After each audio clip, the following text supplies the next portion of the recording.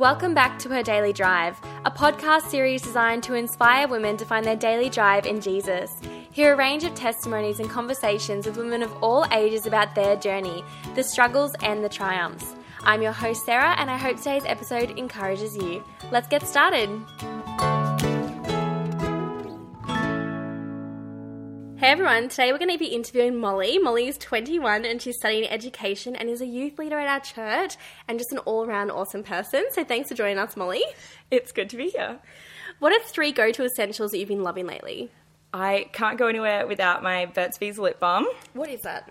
It is the best lip balm you'll ever have. I don't know. Honey flavour or something? No, I thought it would be, but it's tastes like peppermint. So if you don't brush your teeth, I guess, Great. Added benefit. Secondly, I'm a uni student, so obviously coffee is always good. And lastly, just spending quality time with friends, which usually involves some binge watching of TV shows.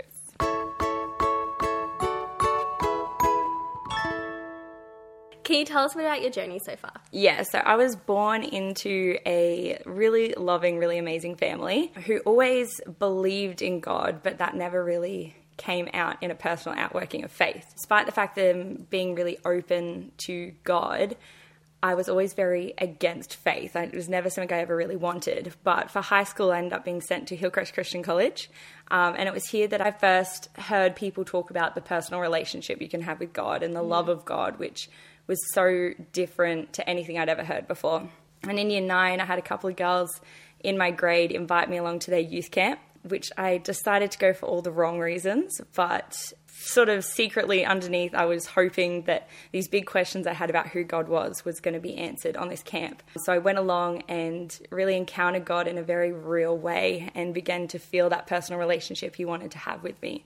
So that was really amazing. And I remember waking up the next morning. I'd just given my life to God the night before. I woke up the next morning and I was sitting at breakfast and I was talking to my leaders and I was saying that I just so desperately wanted to be a youth leader like all of them.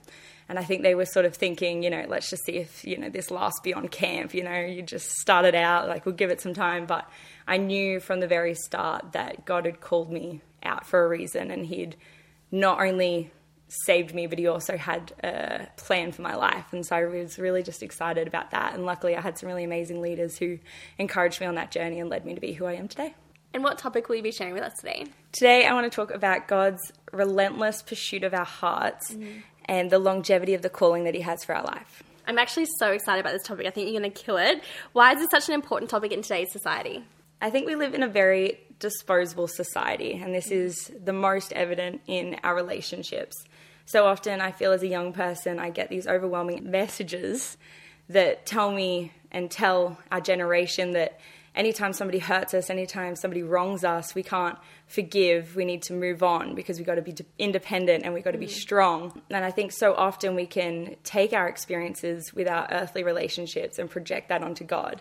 And so often we can think that if our friends are so quick to walk away from us and leave us behind when we aren't at our best or we don't do the right thing, then how could God stay with us? But this simply isn't true. God's love for us is so much deeper and so much greater than anything we could ever do. The calling he has for us and the love he has for us could never expire, no matter the season we're in, no matter how far away we wander from him.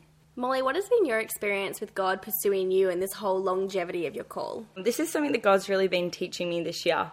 When I first became a Christian, I was so sure of the passions, the purposes, and the gifts he had given me. And I was so excited about that, and I was running after that. But I soon realized that calling on my life I'd placed with the people in my life at that moment. And so when those people left, I felt like God's purpose for my life had also left me. And that also coincided with a moment in my faith where I'd kind of wandered quite far away from God. And so when I began to seek God again, I experienced that love and the grace of God, but I was sure that the dreams and the passions and the giftings he'd given me were long gone. I knew that he loved me and I knew he was gracious towards me, but I felt like he couldn't still have the same plans for my life.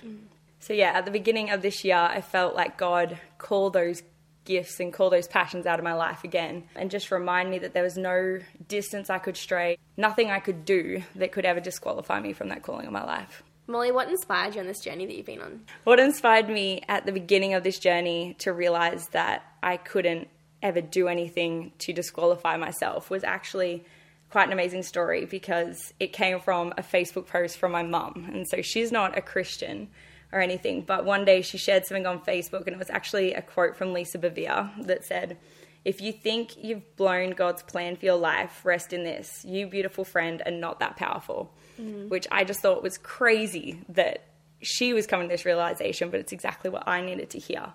So that definitely began my journey with discovering this. But I think just being surrounded by so many incredible friends and leaders over this last year has definitely helped me realize that I still have these gifts and this calling in my life. What does the Bible tell us about this topic?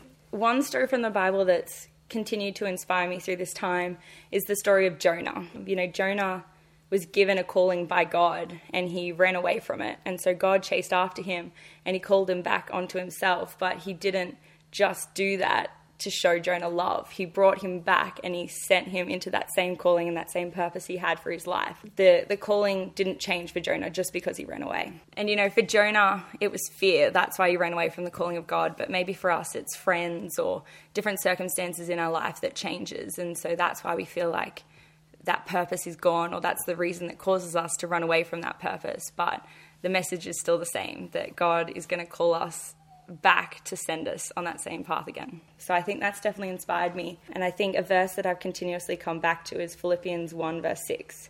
Being confident of this, that he who began a good work in you will carry it on to completion until the day of Christ Jesus.